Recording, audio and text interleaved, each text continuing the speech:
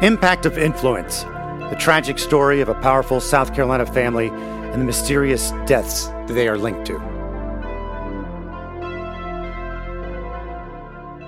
Hello, friend. Matt Harris and Seton Tucker here, and as always, so grateful you decided to spend some time with us. You can reach out, Murdoch Podcast on Facebook, murdochpodcast.com, Matt Harris Podcast at gmail.com. Coming up in this episode, we have Dick Harpootlian's press conference about getting evidence for the Alec Murdaugh trial. We also have a new character that is introduced into the Murdaugh drug connection. And we have cousin Eddie Smith's bond hearing, actually the hearing to have Eddie Smith's bond revoked. But first, we're fresh of a little road trip, Seton. Yes. Yesterday, we found out that Dick Harpootlian was going to be holding a press conference, so we decided to jump in the car and drive to Columbia. When we got there, it was raining, and we weren't prepared for that. No, it was pouring at first. And I just jumped off my radio gig, and I put these little blue shorts on and a orange backpack. I did not look like a reporter type. I look like I don't know. Your backpack does look a little bit like Dora the Explorer. It really does. Backpack. Well, everybody else was in their fancy TV clothes. Regardless, we made it. And we listened to Dick Harpootlian speak, asked some questions, and we're going to break that down for you now.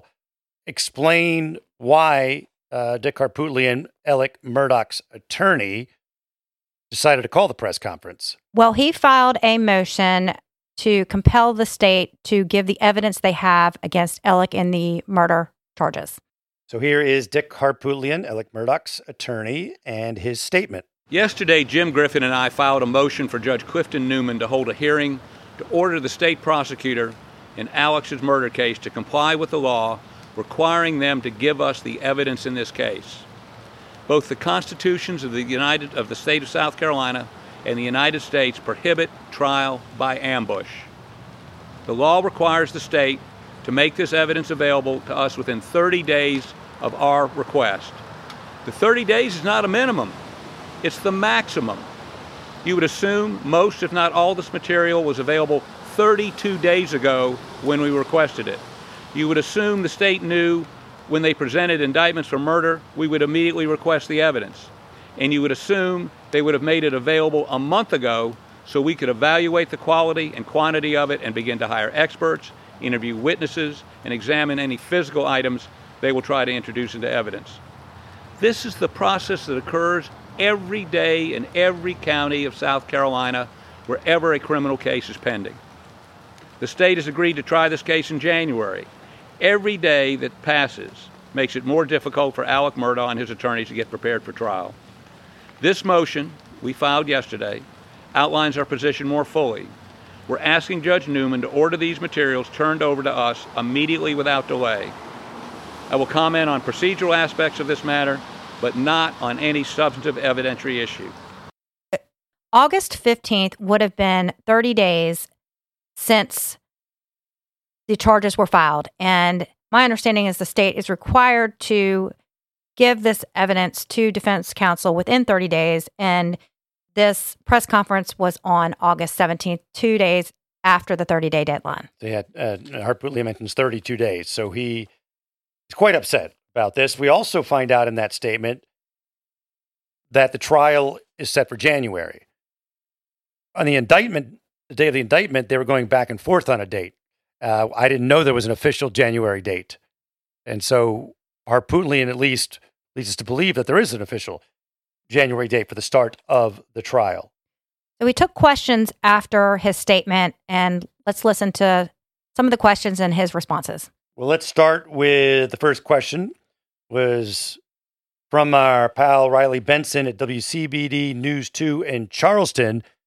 He asked Dick Harpootlian why Dick had wanted the gag order and then had this change of heart where he was suddenly calling a press conference. We didn't get a gag order. I mean, the judge said, not going to gag you. We're not going to seal anything. Everything's out in the open. Well, if it's out in the open, those are the rules. We're going to play by the rules.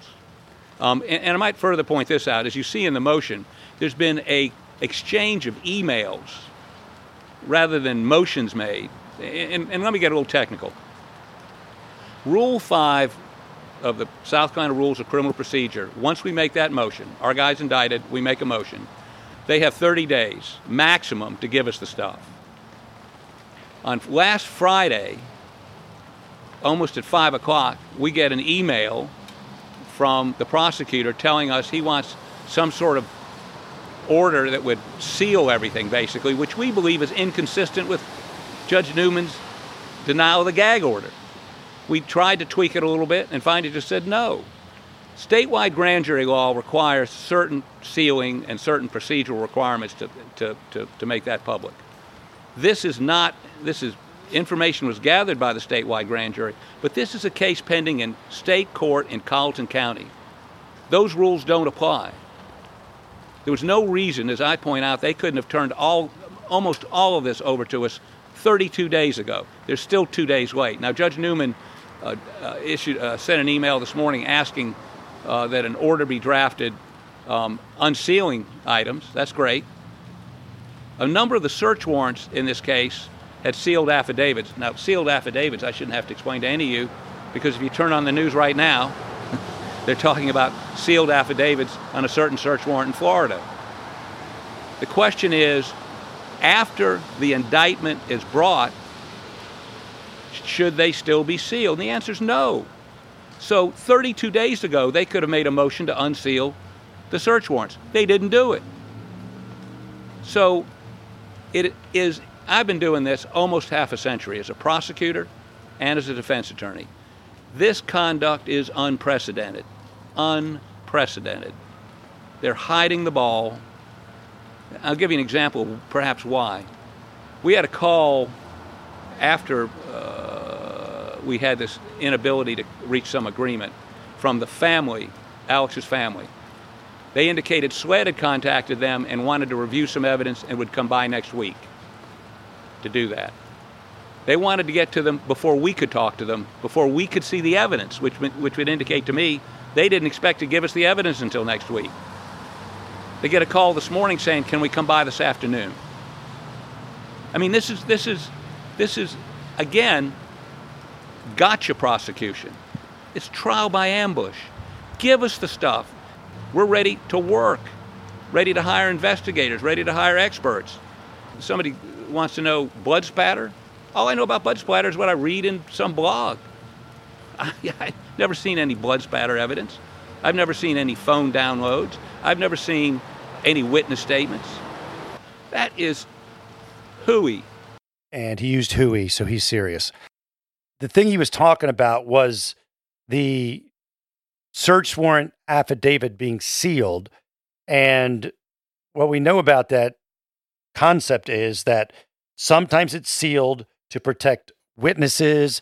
There could be reasons why it has to be delayed to either get protection for the witnesses, perhaps, because what the affidavit will tell you is why the judge rubber stamped a search warrant. There had to be a reason. What was the reason for the search warrant? There could be sensitive information in there. There could be a witness's name. We'll have to find out when it's unsealed. So let's move to the next question. So the next question was about why Harpootlian said that the AG's office was responsible for the leaks. That's what SLED told the family. The family wanted to know why they were reading about it in the paper before they heard about it. And SLED agents with them said the Attorney General's office had leaked it. The Murdaugh family, yes. That would be his brothers, his sister, and, of course, Maggie's family.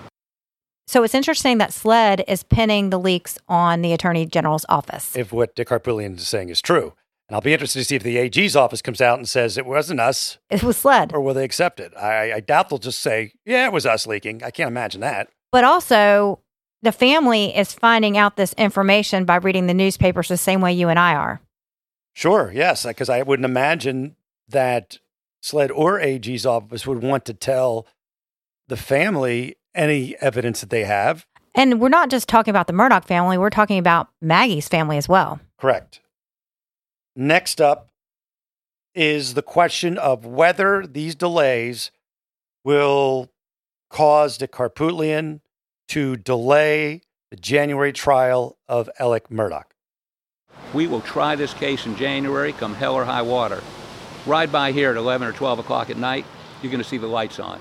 We're not going to let this slip by because they're dragging their feet. So Harpootlian says they're going to do what it takes to do what they need to do to be prepared for trial in January. And let's hear what Harpootlian has to say on why it would be advantageous for the state to delay them getting the evidence as soon as possible. To make it more difficult for us to be... look, let's say for the sake of argument, there are...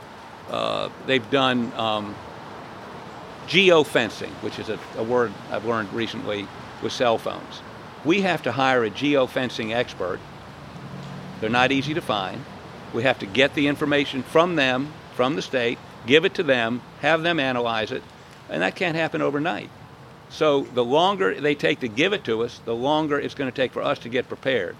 Well, that's fair, but it's also interesting why Harpootlian is so anxious to get this trial. Started. He went, yeah. Does he feel that the AG's office is not prepared? Very good point, Ms. Seaton. Also, we hear a little bit about the type of evidence he expects to receive. There's the cell phone data. There's data from the black box of his truck. There's, forensics. We've never seen an autopsy. We've never seen, an analysis of time of death. We've never seen any of the sorts of basic things you'd want to know in a murder case. Then I chimed in with a question because I wanted to double check how much Dick Harpootlian had received from the state. And his answer? We have nothing. Zero. Nada. This is interesting because last week in court, Dick Harpootlian said that Alec Murdaugh would be found not guilty on these murder charges. And now we know that he has not received any of the evidence that the state has against his clients. So how can he be so sure is what you're saying? But maybe he has evidence that Alec didn't do it, or believes he has evidence Alec didn't do it. Next, we go on to a question someone asked about whether he thought that Alec Murdaugh would face the death penalty. They have not indicated. I've prosecuted or defended 15 death penalty cases. I've never seen this is a circumstantial evidence case, as far as we know. Again, based on what we know, which is 100% we don't know. Anyone that would seek the death penalty in a circumstantial evidence case would not be knowing what they're doing, because a jury's not going to give the death penalty on a circumstantial evidence case. And I've tried it. I know it doesn't work. It should also be noted later on in this press conference, Dick Harpootlian mentions that Alan Wilson has never tried a death penalty case. And this is a big one to start off with. Alan Wilson is the Attorney General. Yes.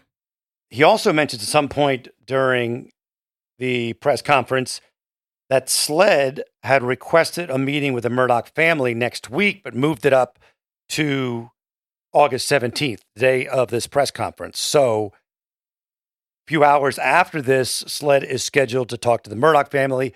Dick Harpootlian says he does not know what it's about, and neither do we.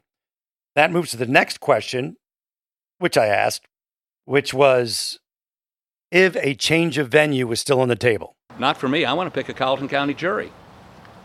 I believe we can get a fair trial in Colleton County. It's interesting. He says he wants a Colleton County jury and trial.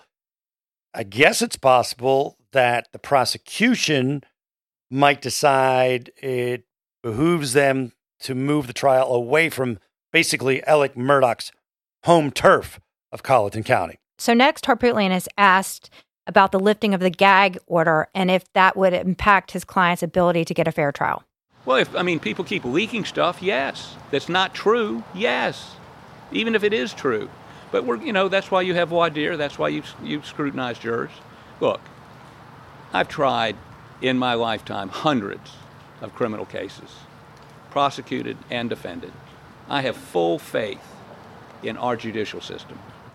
What stuck out to me here was when he said, even if the leaks are true, that he may not be able to get a fair trial. Well, he wanted to make sure that everyone knows that perhaps some of these sources aren't so accurate.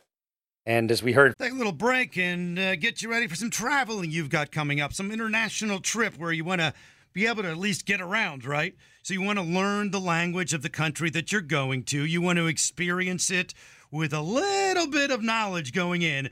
And you can get a lot of bit of knowledge when you use Rosetta Stone. It's the most trusted language learning program. It's available on desktop. It can also be used as an app on your phone or tablet. And Rosetta Stone teaches through immersion. It's instead of memorizing and drilling vocabulary words, you learn by matching audio from native speakers to visuals. You read stories, you participate in dialogues, so you are ready to go. It's the most trusted, time-tested app out there. They've been the expert in language learning for 30 years. Buy Rosetta Stone now, and you never have to pay a renewal fee. Don't put off learning that language. There's no better time than right now to get started. For a very limited time, Impact of Influence listeners can get Rosetta Stone's lifetime membership for 40% off. That's 40% off unlimited access to 25 language courses for the rest of your life. Redeem your 40% off at rosettastone.com/today. from our FBI, former FBI agent a while back, that happens in cases. I think what he was doing was setting up that these leaks have affected Alec's ability to get a fair trial. Maybe. Well, speaking of Alec, Dick seemed a little annoyed by the question, and you'll hear what someone said, Senator, how is Alec holding up? He's fine. Dick was short and to the point there. That's the only question he was short and to the point with. Not a lot of information. Influencer. It's a word that gets tossed around a lot these days. There is a woman who went the distance, who broke ground as the first true influencer by living a remarkable life. Her name, Elizabeth Taylor. I'm Katy Perry. This is the story of the original influencer. This is Elizabeth the First. Elizabeth the First, the podcast, wherever you listen. Now we move on to a new character that has entered this whole Murdaugh saga. His name is Spencer Roberts. Seton. Spencer Roberts is a lifetime resident of Walterboro, and his bond hearing was actually right before Cousin Eddie's bond hearing. And I don't think people saw this coming, but he was indicted on some charges related to fraud during COVID. It says that he was accused of lying to the government to collect more than $40,000 in unemployment benefits and government business loans during the COVID-19 pandemic. He created a false company and said he needed to pay wages, so he's in trouble for that. But the bigger news is he seems to be tied to Alec Murdaugh. Now, his attorney, Mark Pepper, said after the hearing, quote, "There's been no indication to me that Roberts even knew who Murdaugh was. It's the first time I've heard that. I certainly didn't expect to hear it for the first time in open court. As far as formal charges go, it's tied to that unemployment insurance fraud you talked about. His attorney's questioning, what is the deal? What is the tie into Murdaugh?" So, according to an article in The State, it says Roberts received downstream a substantial number of checks originating from Alec Murdaugh. Also references a substantial amount of narcotic. In the article, they kind of go on to explain this pipeline, and it's the first time we've seen a trail of finances. So John Monk in The State lays out the pipeline like this. His sources tell him Murdaugh would give checks of stolen money to Eddie Smith, who would cash them. Then Smith would give the cash to Roberts, who would use the cash to buy drugs. That Roberts would then give the drugs to Smith, who would then give them to Murdaugh, the sources said. And Creighton Waters said the amount of drugs is of, quote, trafficking weight. Drug trafficking charges carry a mandatory minimum 25 years sentence. And Waters didn't explain why Roberts not been charged with drug violations. This was interesting, too, because why didn't he have the drug charges in this open court session that we just had? Well, how shocked was his attorney to come in there thinking that he was coming in for these charges, and then Alec Murdaugh's name was brought up. Also, in ABC News 15, they kind of mentioned that Roberts did have some previous charges. In 2008, he had felony insurance fraud, and he was last arrested in 2014 with criminal domestic violence charges. And the thing is also, when we talked about the drug charges not being on there, again, John Monk mentions in his article that if you want someone to testify against other people, like maybe Cousin Eddie or Alec, you hold that serious charge. Like, all right, talk, or we're going to drop this serious charge on you. So maybe that's why he hasn't been charged yet, because they're trying to get him to roll. So they definitely are probably trying to get him to testify against Alec, or maybe Eddie. We don't know if Eddie is still cooperating with authorities. Speaking of Cousin Eddie, let's get to the bond hearing. The state prosecutors want a judge to revoke bond for Cousin Eddie Curtis Edward Eddie Smith. He's the alleged co-conspirator with Alec Murdaugh in drug trafficking and money laundering schemes, and he's been out on bond, but the state wants that revoked.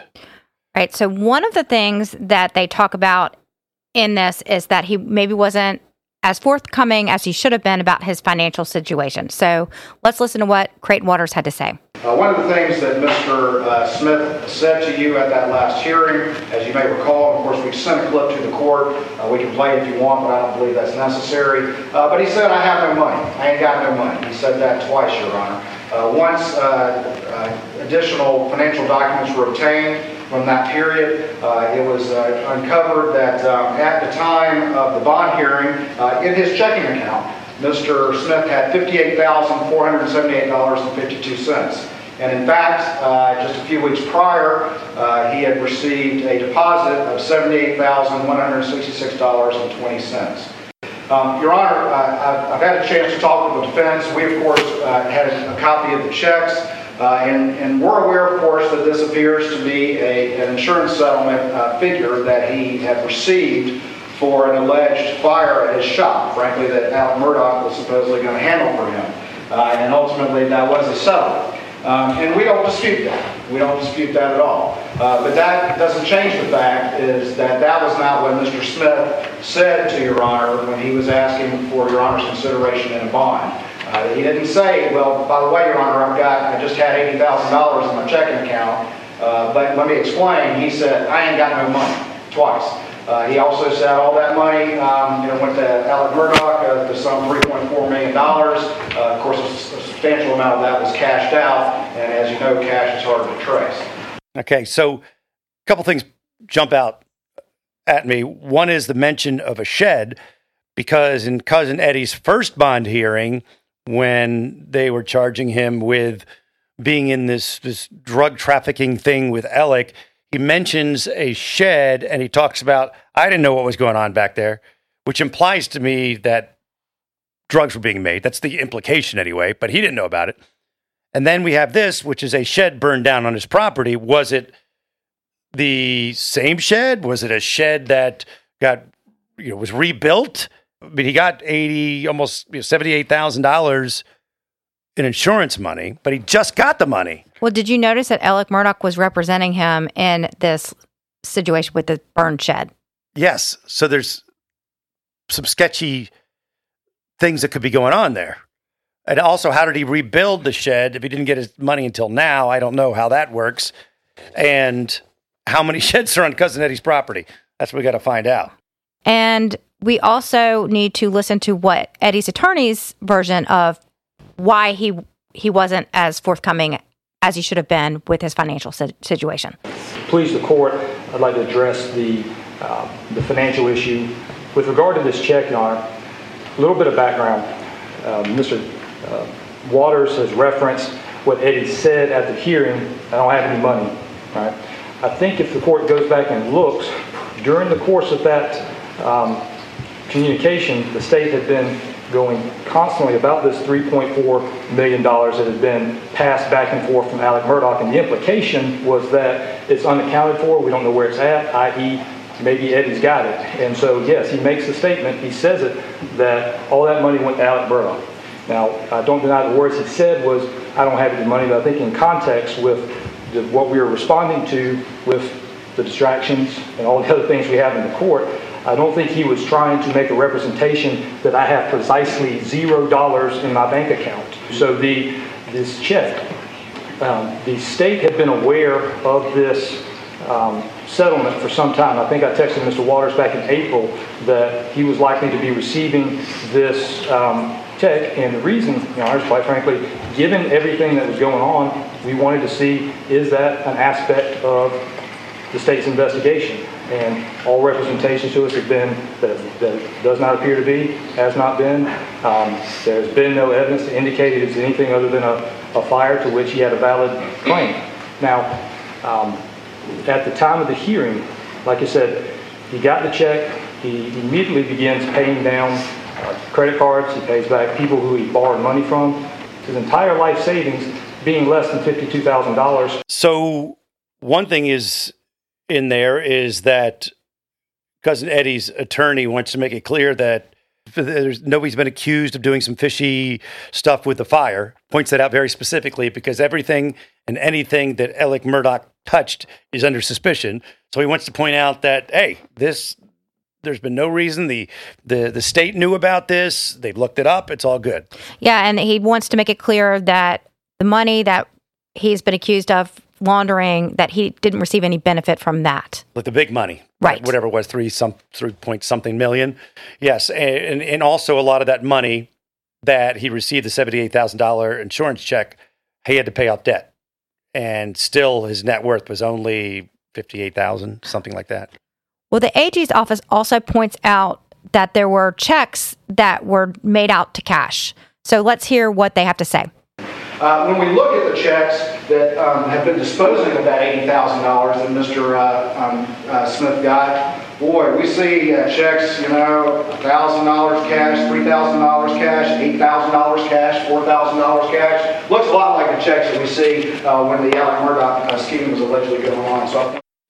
So if you missed what he was saying there, it's kind of hard to hear. But Creighton Waters, the prosecutor, is saying that the cash checks that Cousin Eddie was writing reminded him of the alleged conspiracy that Alec and Eddie had going on, where there was checks being written for cash. Yes, hard to trace. The other condition of bond that the AG office says that Eddie Smith violated was the house arrest. The filing GPS data showed that Smith broke terms of his house arrest 26 times during his first 2 weeks out of jail. Just hours after he was released, when he visited an unauthorized private residence, and I think 7 private residences, and GPS showed that Smith made 10 unauthorized trips to the Dorchester biomass power plant, and it was at odd times. And that's what Creighton Waters was having a problem with. It was the early times where he visited between 1 and 5 a.m. Well, Eddie says that his job is as a driver. So he's not in a workplace where you're there from 9 to 5. This is a 24-hour business, and he has to make these deliveries at different times. So, it does bring the question up in my mind is, if you are a delivery driver on house arrest, that seems like you would be a very difficult person to monitor. It doesn't sound like Creighton Waters is buying this. He was working during those times. No, and doesn't seem convinced that Eddie was working.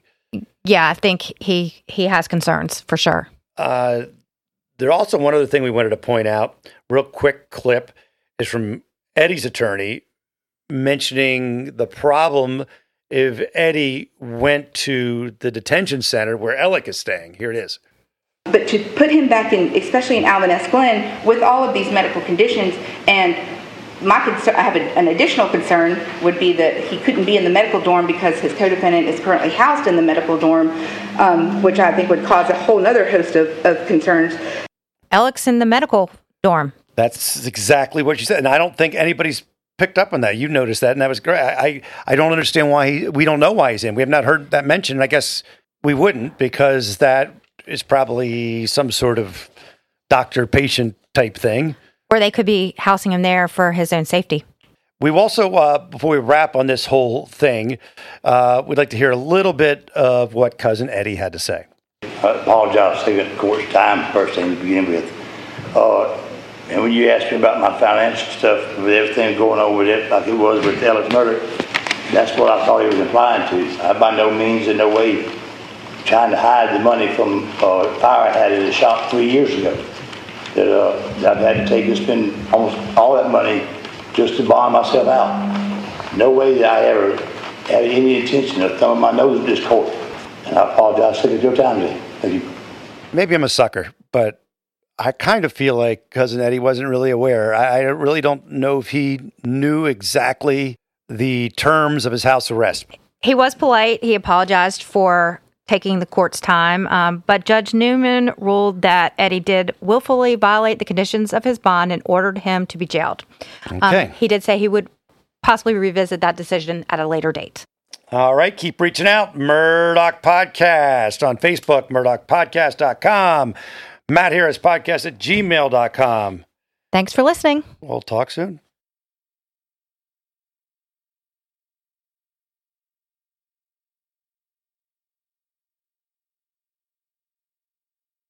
Join Hala Taha for actionable advice from the brightest minds in the world on the Young and Profiting Podcast. Author and academic Arthur Brooks on what success isn't. The husband was confessing to his wife that he might as well be dead. And I'm thinking, whoa, what's wrong with this guy? I turn around to get a look, and it turns out to be one of the most famous men in the world. The world tells you that if you are profiting, money, power, pleasure, fame, you're going to be happy. And that's a bogus formula. The Young and Profiting Podcast, wherever you listen.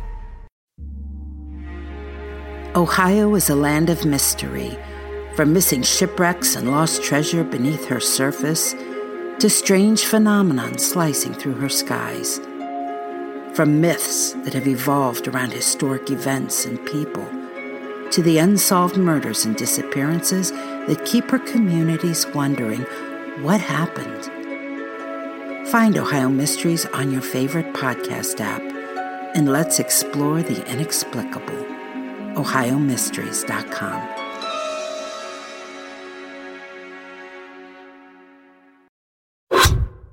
So when the scammer uses the hypnotic method of building rapport, then they create dysfunctional, delusional reality. That's how a scam begins, convincing the mark that it makes perfect sense to hand over their money to a con artist. The Scams and Cons podcast tells you how scams are run. You'll hear how people are convinced to buy fake art, buy machines that print money, or steal your house. I get a phone call from my wife, and she let me know that they had decided to move all our stuff out. I could no longer do anything about it except go through an eviction. And you'll hear it from the experts, people who run the cons. So we go to your bank, you go in and get $6,000 cash, give us each $3,000, we give you this. You go home, and what you find out is cut up newspaper. It's fun to know how the trick is done. And that's what Scams and Cons is all about. Listen at scamsandcons.com or wherever fine podcasts are found.